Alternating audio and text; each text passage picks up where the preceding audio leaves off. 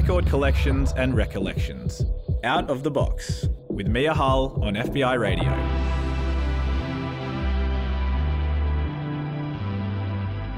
Hey, Mia Hull with you on FBI Radio 94.5, streaming online or on the podcast. This is Out of the Box. It's the place where every Thursday from 12 to 1, I sit down with one person and we look at their record collection and the stories from their life and how those things interact with each other. Today, my guest and I are recording from the FBI Radio studio in so-called Redfern, which is one of the heartlands of Indigenous resistance. Recording here also means we're broadcasting on unceded Aboriginal lands, so I want to take this moment to pay my respects to Gadigal elders, past, present and emerging, and extend that respect to any First Nations person listening right now. This always was and always will be Aboriginal land. I reckon today's guest might be familiar to you.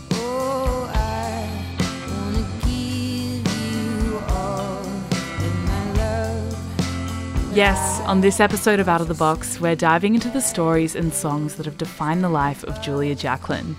This is an artist who's been honing her craft for her entire life, taking classical singing lessons growing up, performing at open mics, joining a bunch of bands, and finally arriving at the Julia Jacklin Project. You might know her through her albums Don't Let the Kids Win or Crushing, or the album she released last year, her starkly intimate and completely universal third LP, Pre-Pleasure.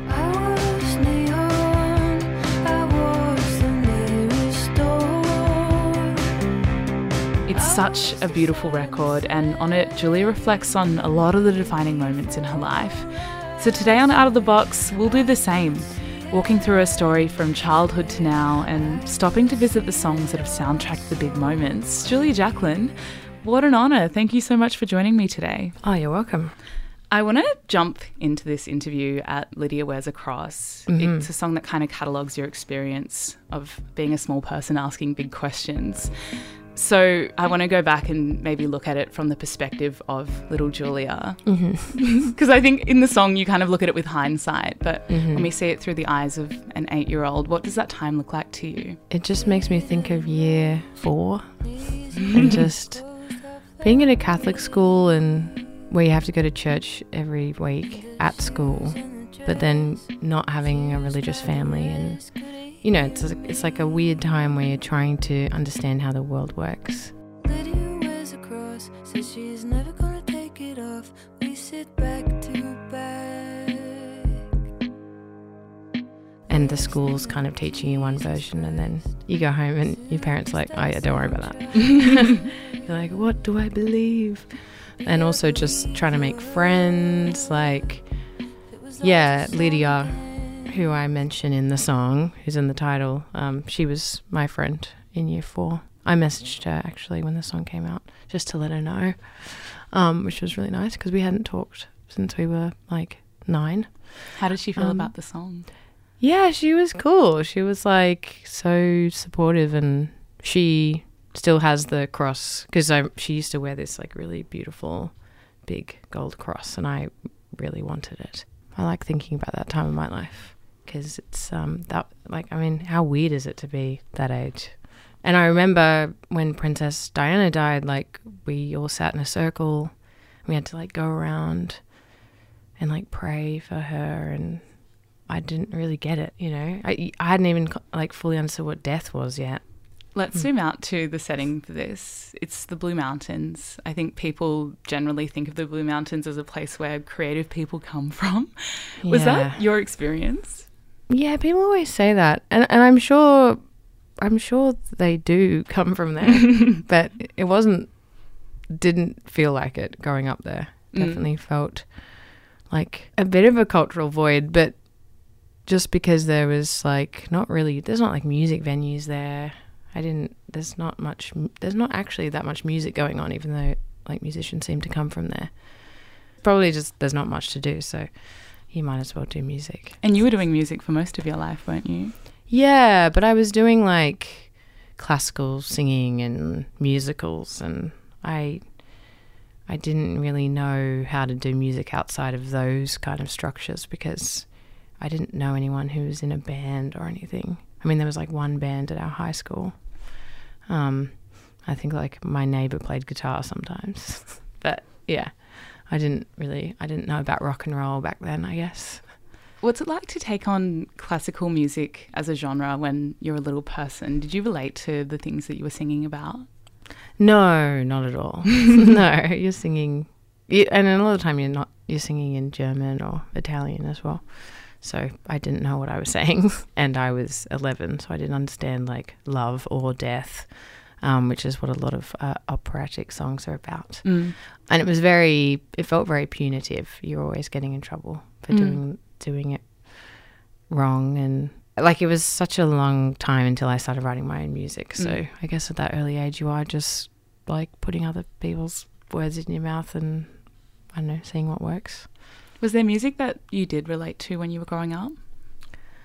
Not until I was a teenager, because when you're a kid you're listening to music like you're either listening to like top 40, which you can't really relate to, and then you're listening to your parents' music as well. And you're also kind of like listening to music that you think other people will approve of you for listening to. Oh, totally. Yeah. I wanted people to be impressed when they scrolled down my library. Yeah.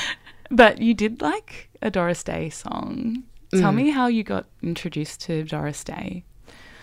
So Doris Day was just like what we listened to as a family in car trips, and like we watched a lot of her movies.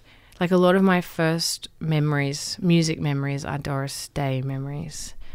And yeah, it's still like it's just one of those really nice things that you have with your family that you can all listen to, and it takes you back to a time when you were all together and, you know, life was so different.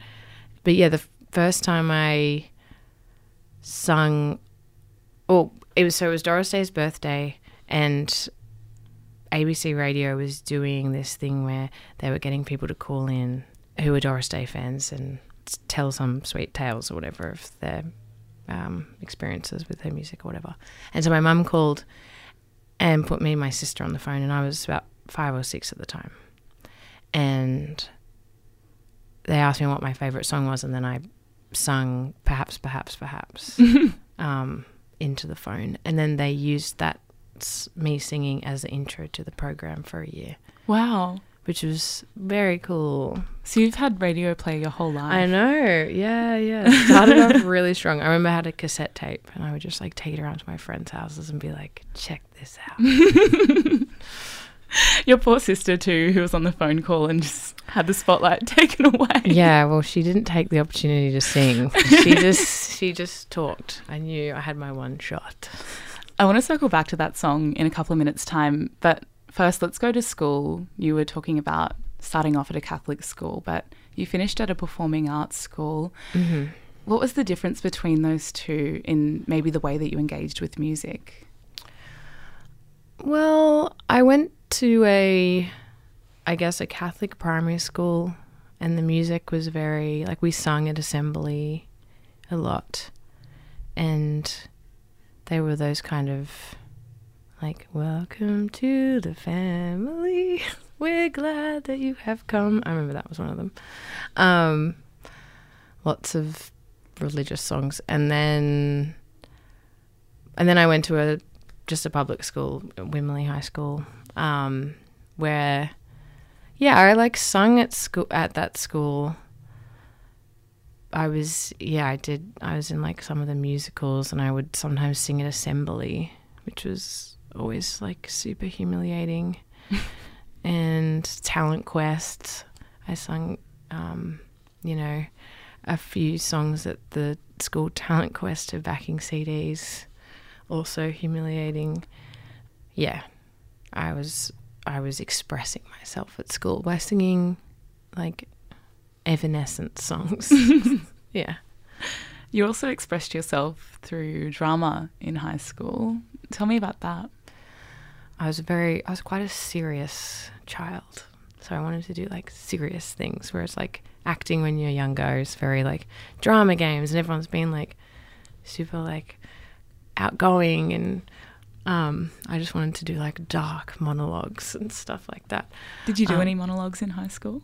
Yeah, I did. Like, I remember I did one from Looking for La Grundy. I actually caught up with some high school friends the other day, and we were all laughing about the fact that I think I did 3 monologues at school, and each one I like killed myself at the end of it. Like that was it was so dramatic. It was like I just wanted to do things that felt like really intense, and so I did, just very like age inappropriate monologues. In Newtown, I did like a 1-person like little play about Edith Piaf, which was also incredibly dramatic. I think I've lightened up a lot since then. I was very internal, and I think when you have a very internal life before you understand lots of things.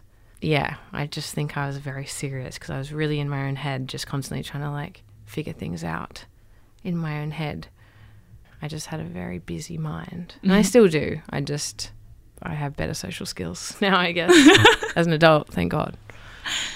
Figuring things out all through high school, and in a few minutes we'll look a bit more at some of the things you figured out during that time. But first, I want to jump into that song you were talking about before by Doris Day. It's called Perhaps, Perhaps, Perhaps. Mm-hmm.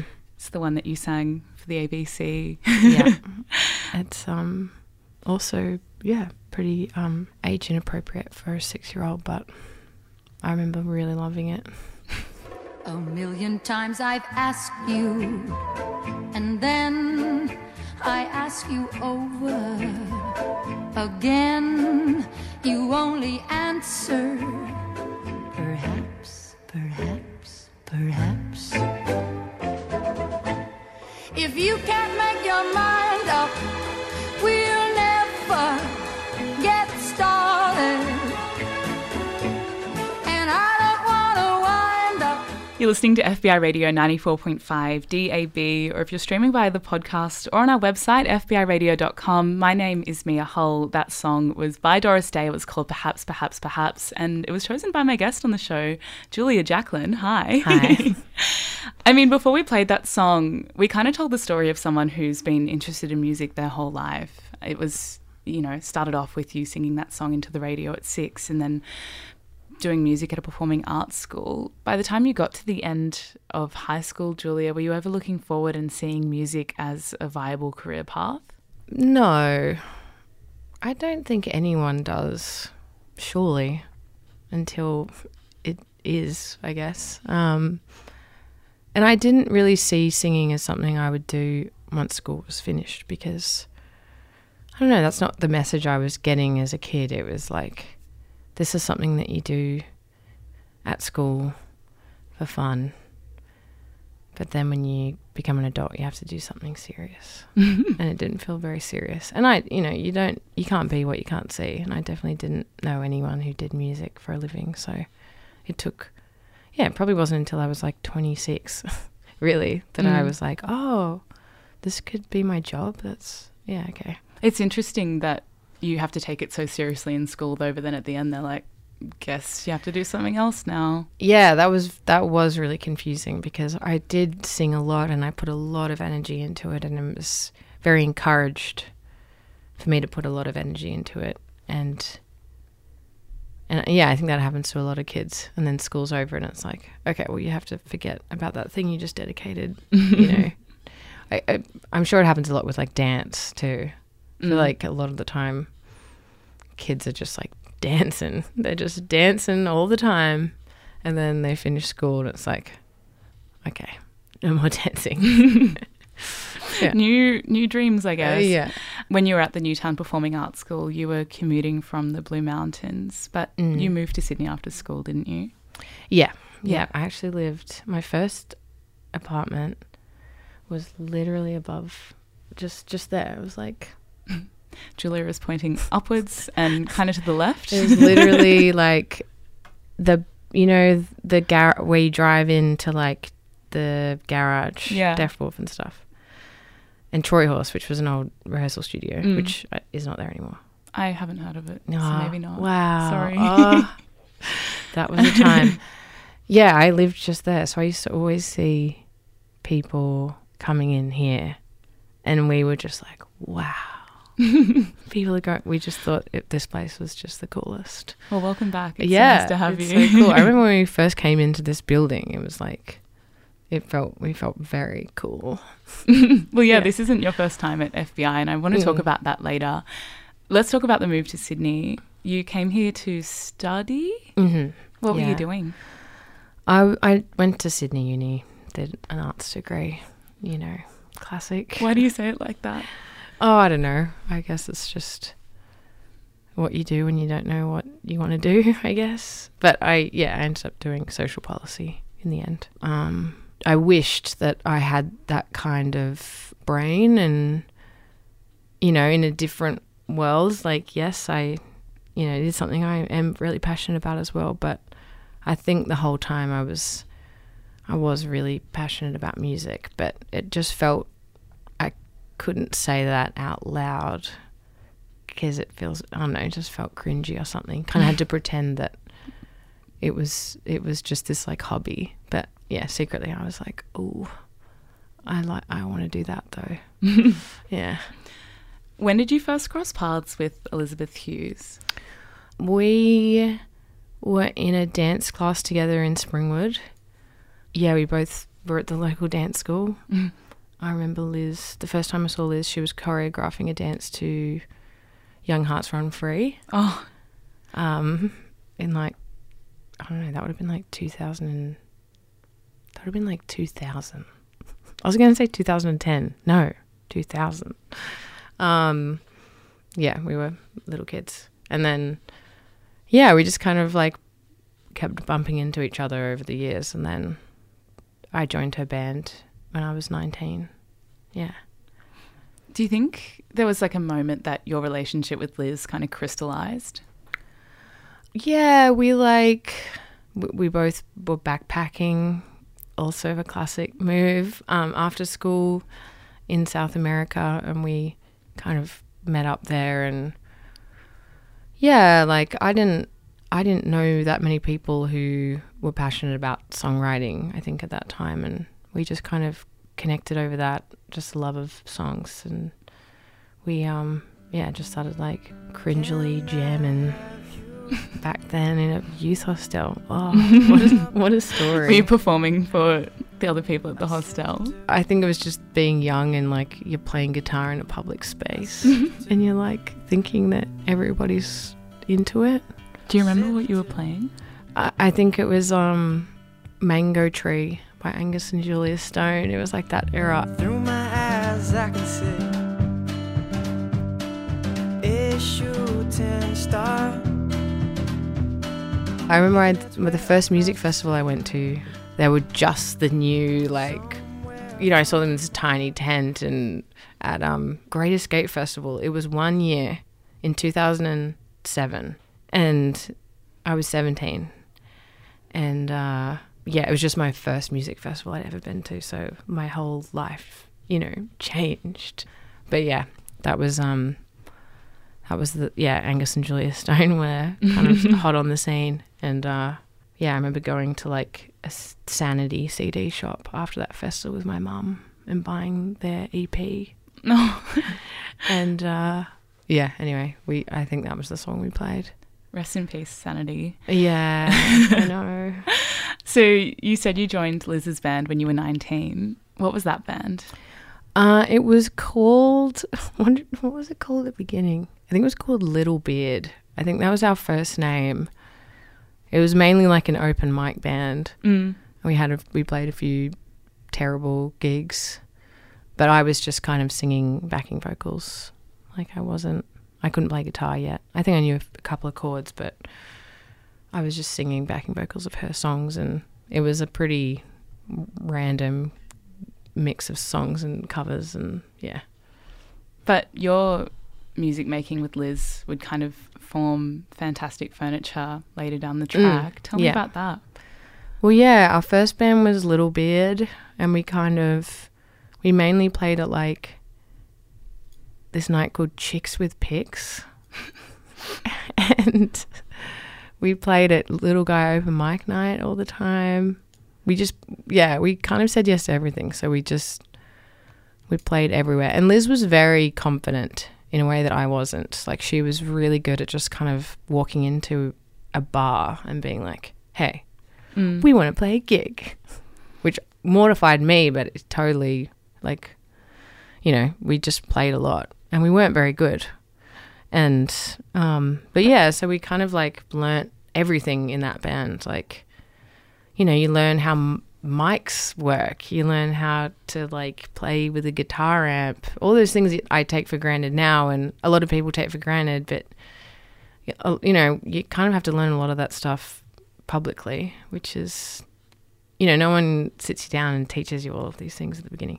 But I think that's so special because you were saying that when you were interested in music growing up, you didn't really have anyone to look to or, you know, someone to guide you through that. So to kind of do it hand in hand with Liz is so nice. Yeah, I think a lot of people have that experience at the beginning where you just kind of find someone who's got the same thoughts as you and you just kind of form this little alliance and you kind of learn with them. And so, yeah, we just totally learnt together how it works. And then that band turned into, I think it was called Salter for a while. Then it was called Video Set because we used to like make these like videos and project them behind us, like kind of artsy videos. Like I remember we went to like Coogee baths and like Liz like filmed me like naked swimming around. Then we had it like projected behind us while we sung.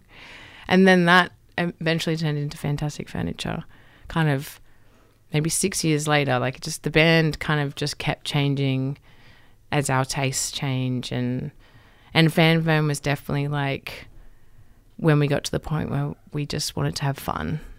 Because for years it was kind of fun, but like you're also really trying to make it something, and that's I don't know.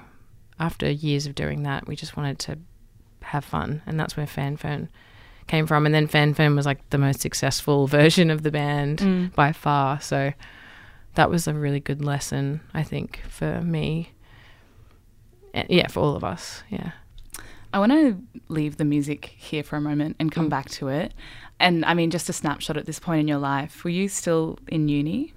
Yeah, I graduated when I was 24. Oh, and Fanfirm started when I was 24. So it was kind of like... Huge year. Yeah, big year. Yeah. And when did you go to Bath? That was when I was 21. Because I joined Liz's band and we'd been playing for maybe a year. And then I decided to move to England for love. And so I kind of quit the band and I dropped out of uni and I went to England and it was a big disaster. But then I was kind of stuck there because I didn't buy a return ticket because I was so confident that I was going to... That is such a big risk. Yeah, I went over with like $300 and a one-way ticket and I was like, and I had a British passport because my dad's from there. So I was like, I'll just get a job and I'll be in love, so like everything's gonna be fine. And it didn't work out. So I kind of was super embarrassed to come home. Because I told everyone I was basically never coming back. And so I kind of just, and I also had to earn enough money to get home. So I kind of stayed there for 6 months. But that was really good because that was the first time I'd played music by myself outside of, I'd never played my own songs. So that was where I started playing my own songs in England, just this local pub open mic night as well. And then I came back and rejoined the band. Liz was just like, come back. So you come back, rejoin the band and pick up your degree again. Yeah. And then what happens when you get to the end of your degree? Was there any part of you that wanted to do social policy or was it just music from then on? I remember being like, I'll just give it a year or something. Like, I'll just give it a year and put everything I'll make a record and then just, just whatever happens. So, I made Don't Let the Kids Win that the year after I graduated and,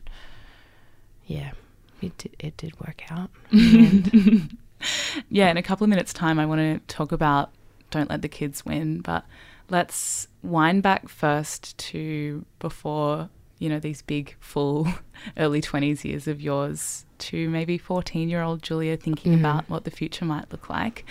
You've chosen an Avril Lavigne song to play on the show today. I have, yeah. Tell me about this one.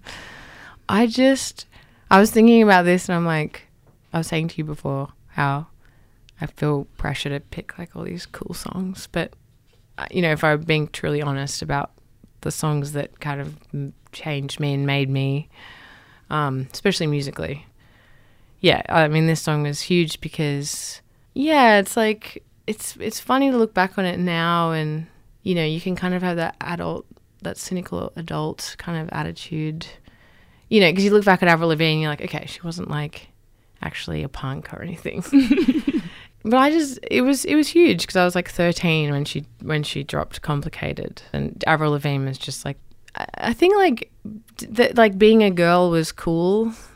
That definitely, I didn't feel like that for a long, you know, it's definitely wasn't a time where being a girl felt like a cool thing to be. And I think that she just kind of just made it seem like it was cool to be a girl and to also like play music. And I guess I picked this song mostly because I had a band in high school called Anonymous, and we played, what time did we do? We did Skater Boy in our set.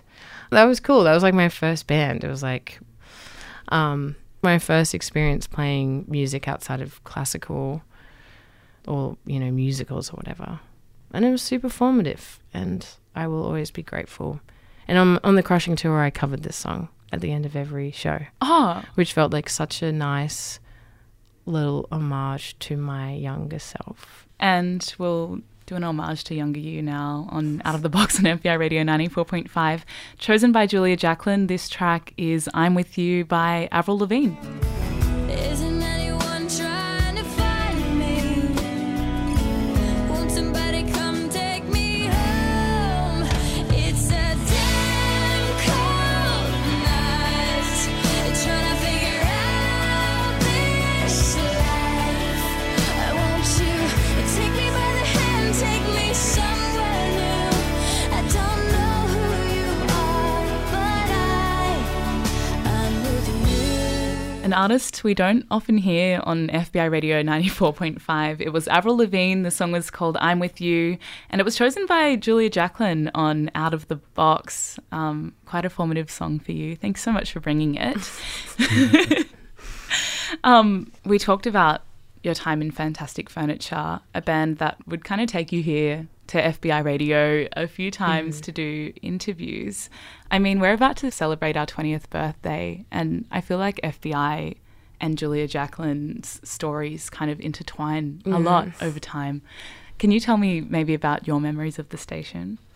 Yeah, I was thinking about this before. I actually had breakfast with Liz just before this, and we were talking about how the first time we ever heard our voices on the radio, like except for when I was a kid, music that we'd made, it was like 11:30 at night, and this person called Josh, last name I can't remember, he made music under Point and Shoot, and he did like a remix of a Salter song called Tiger Song.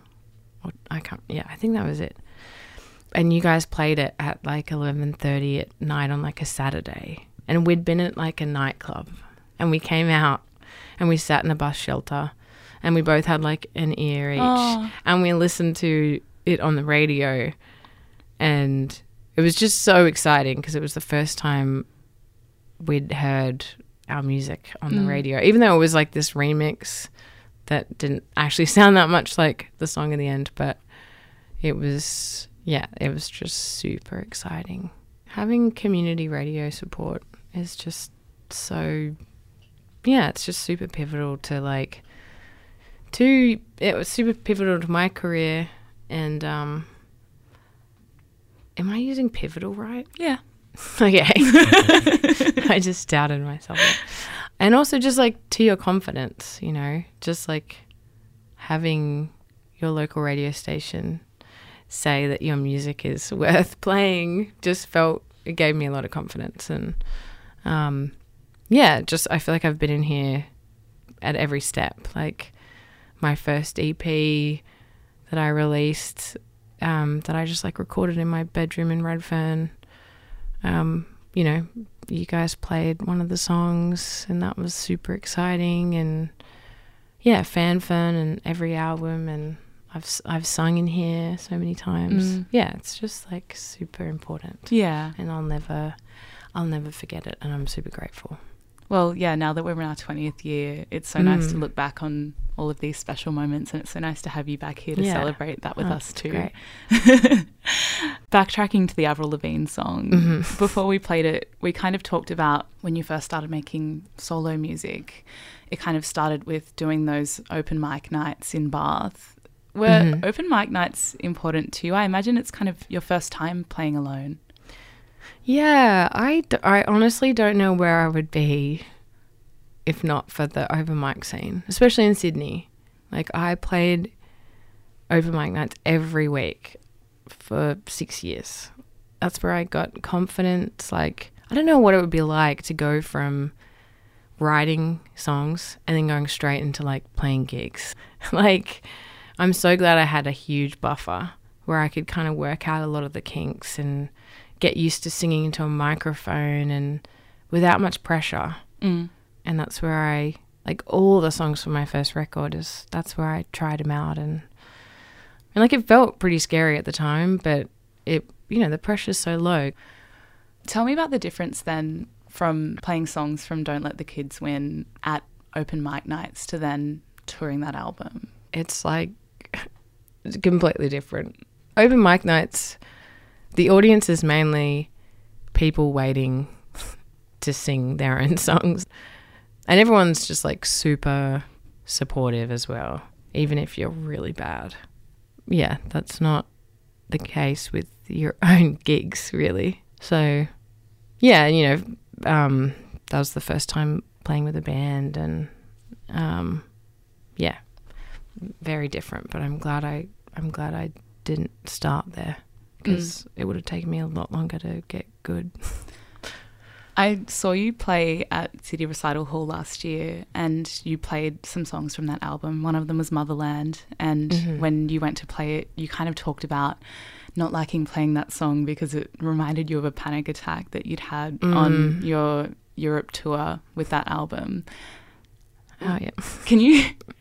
I mean, I don't want you to, you know, dig into your anxieties during that time too much, but I imagine to have a panic attack on stage, you were probably in some kind of headspace during the tour. Yeah. I think my first album tours were just really...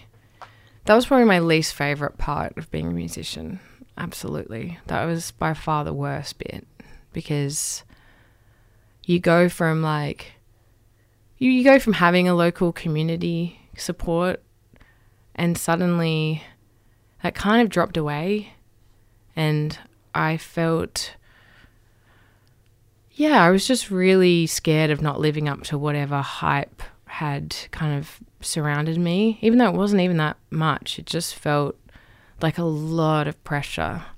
That looking back now, like it wasn't that serious, but it just does feel like it. It feels like there's a lot of people who are expecting a lot from you, and also you kind of do get a sense of just how disposable you are once you kind of step into the industry. And like, if, I don't know, I felt this immense pressure of like, if I don't like live up to this, if I don't do a good job, there's like 1,000 people who can. And yeah, it was just a lot of pressure, and it was going from being in a tight-knit community and it not feeling very, it just felt like light, and then it kind of just turned into this really serious thing where you're also suddenly having to like really think about the financial aspects of it, and you're employing your friends suddenly. Like the dynamic shifts, and suddenly you're like a boss, but everybody as well is like, you must be having the best time, and you don't want to admit that you're not, because it feels really selfish, because you know how lucky you are. So it was just very lonely, a really lonely time, and I'm glad it's over. And that did kind of manifest in having panic attacks towards the end of that album run, because I just was like so wrecked, and I just didn't want to admit that I was struggling, and I think that's when things can really get out of hand. And yeah. How long do you think it took you to bounce back from that experience?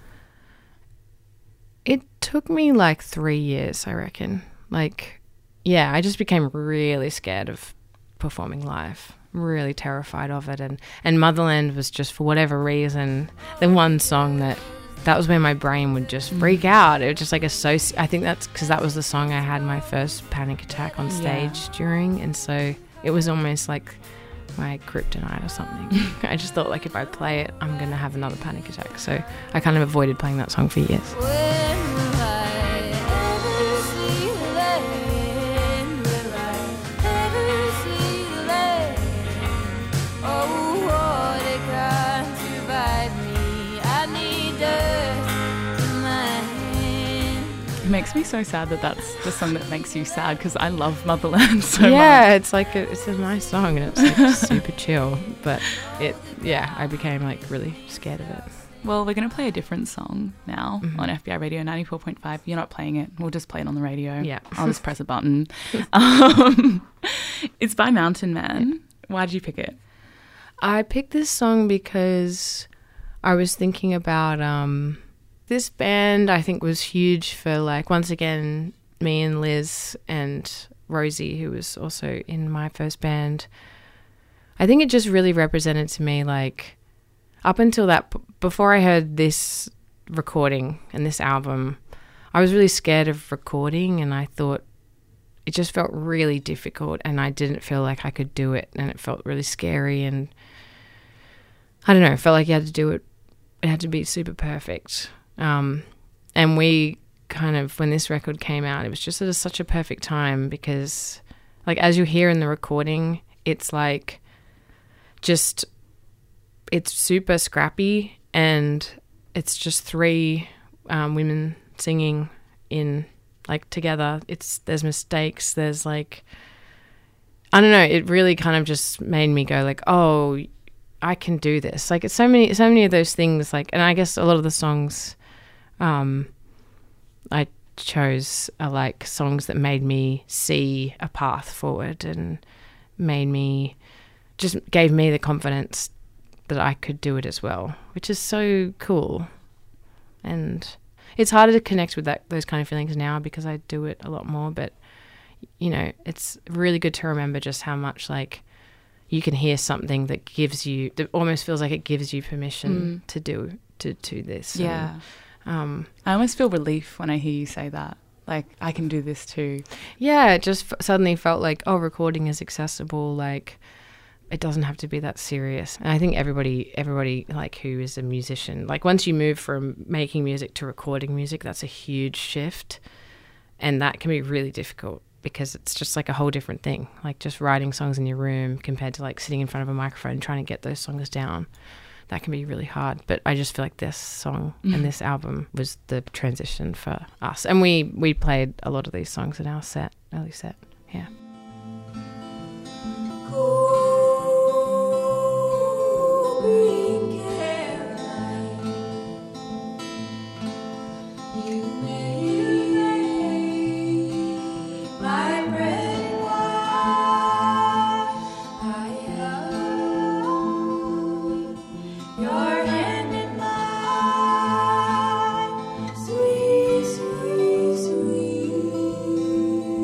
You're listening to Out of the Box on FBI Radio 94.5. That song was by Mountain Man. It was called Siwi Siwi, and it was chosen by Julia Jacklin, who, when you were introducing it, talked about almost a renewal in hopefulness, or that song maybe showing you a bit of a path forward. Was that path forward crushing, or did it take you to crushing? I mean, I guess it all led to crushing in some way, but that was before Don't Let the Kids Win. And I think you hear that probably more actually in Crushing, because I think Crushing was when I just realised that recording is, I don't know, it's more about getting a feeling down and not getting, like, perfect music down, which is, I was still stuck in that world a bit with Don't Let the Kids Win. And you can kind of hear it. Well, I can hear it. I can hear, like, that I'm kind of timid in the way I performed a lot of those songs on that record, whereas Crushing was a bit more, yeah, natural and relaxed. Well, let's jump to 2019 when Crushing came out. I mean, I feel like that was a really pivotal moment in your career, and I imagine your audience changed a lot during that time as well.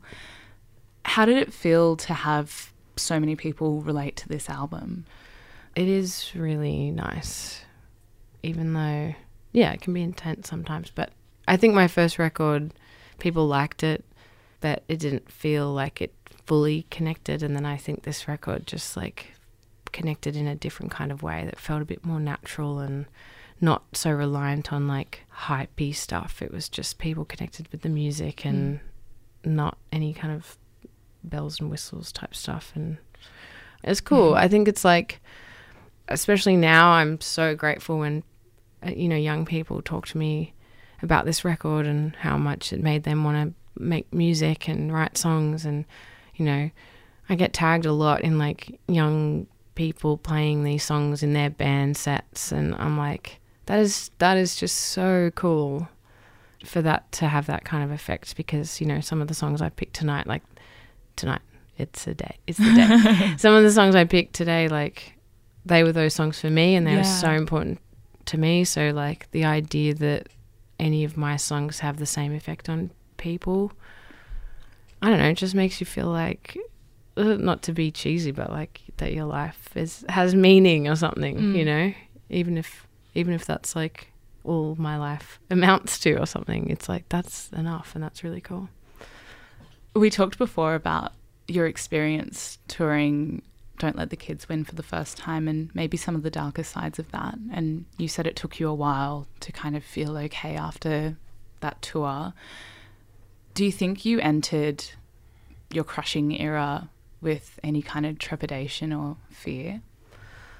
Oh, yeah, absolutely. Once I started touring, just before Crushing came out, like the gap between ending Don't Let the Kids Win and Crushing coming out, like I was really scared that it would follow me into Crushing, because it's always scary to do a second record. But enough time had passed, I think, and I don't know, I'm trying to not like dwell on that stuff anymore, because I'm like, oh, whatever. Like, it's not that serious, it's just songs.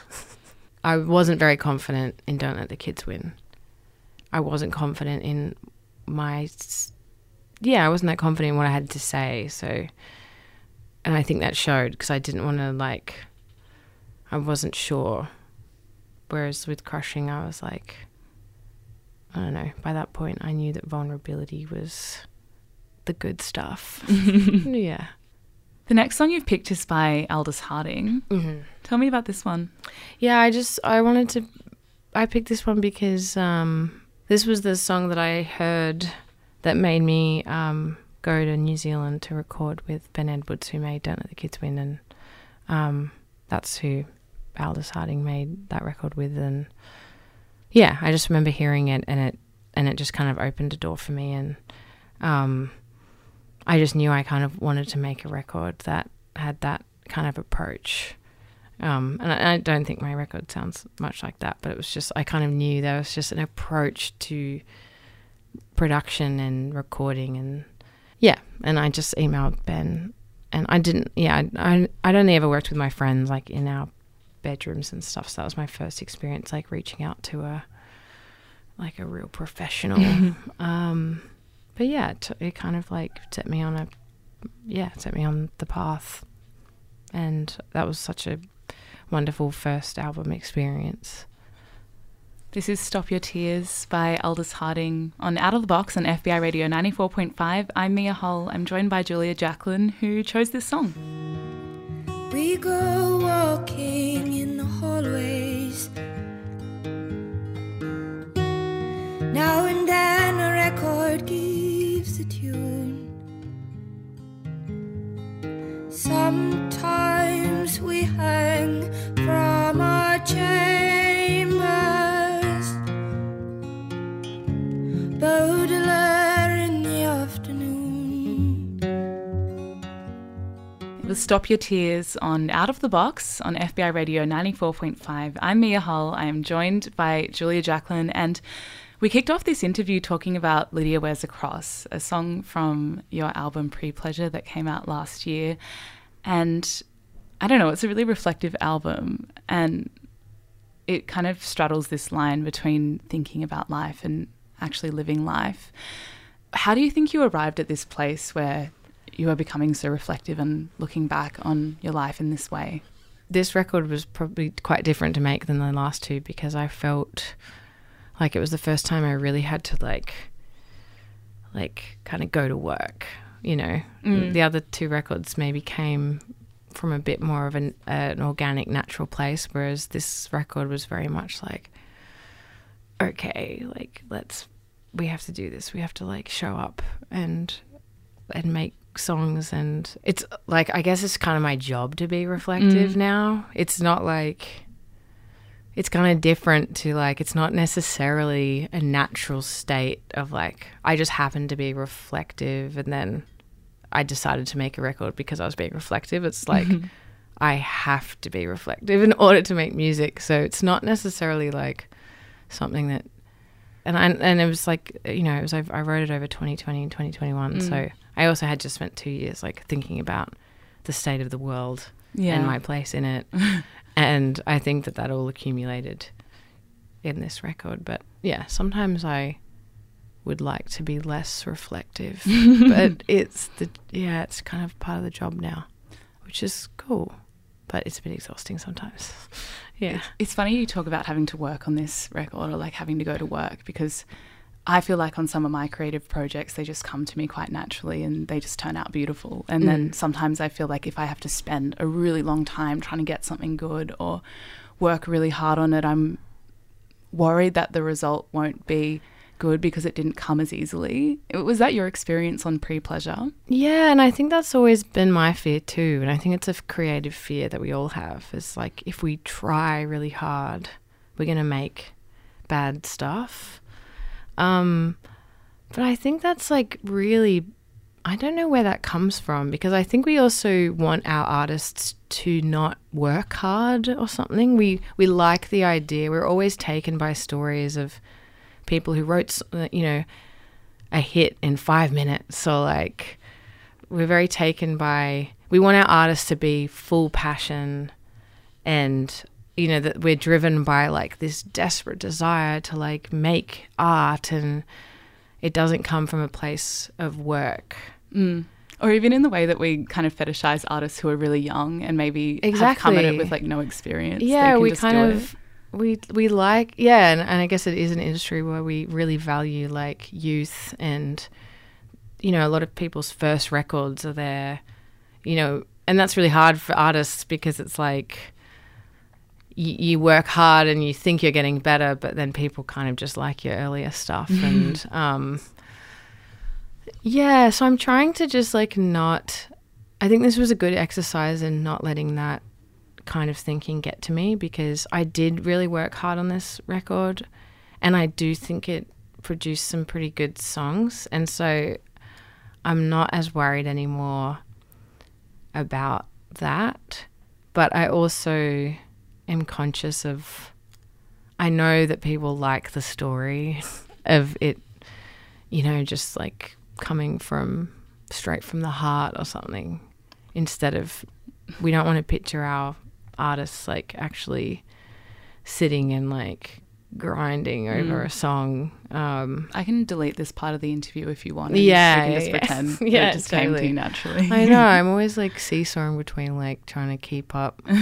Like it's even like comes up in when you talk about music, and like you constantly asked about the start of your career. You're constantly asked about like, did you ever imagine you'd be a musician? And it's like, I've been doing it for like 12 years now. Like, I'm kind of beyond the point where, of course, at one point in my life, I didn't think I'd be a musician, but like I am now, and I have been for more time than I've been anything else, really.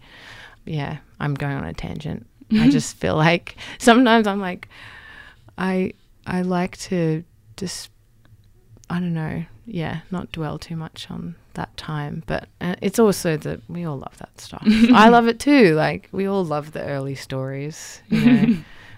The actual like work stories aren't as romantic, I guess. I want to dig a little bit more into working hard on this record, just because this is the first album that you've had production credits on. What's it like for you to take that kind of creative ownership of a whole album and, you know, look at it in a more fulsome way? Yeah, I think like production is always a tricky credit because it can mean so many different things. It's quite a fluid term.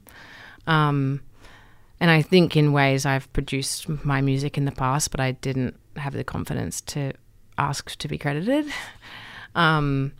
Especially with my music, because it's not like a lot of it is just like each song is treated like, okay, what does this song need? And so it's just kind of feeling more confident in the studio and also respecting my strengths. I think I always felt very I can't like use Pro Tools or very well, and I can't read music. I can't do a lot of these things that I guess sometimes you associate with being like a real musician. And so I think it's just growing to like really appreciate though, like that I do actually bring a lot to the table. It just looks a little bit different than like some things. Yeah. Anyway, I just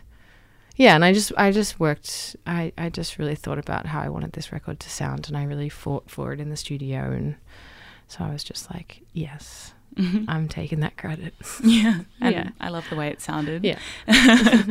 And it's interesting you talk about, you know, not wanting to spend so much time looking backwards, having been an artist for so long. So let's look forwards, Julia. What does the future hold for you?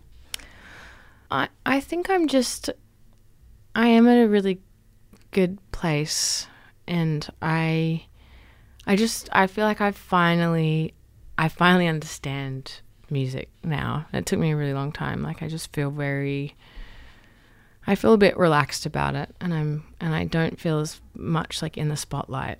I feel, I don't know, once people have made 3 albums, like, I don't know, the pressure's off a bit. It's not as like, I don't feel like I have to prove myself as much anymore, and I just want to enjoy it, and I want to like, I'm just kind of excited to make music. For the first time in years, like, it used to just be, I don't know, it took me a long time to not feel scared about it, and I just feel really relaxed. Yeah, but I don't know what's next. I really don't. I'm like, I have no idea. I want to do something different though. I want to try something else.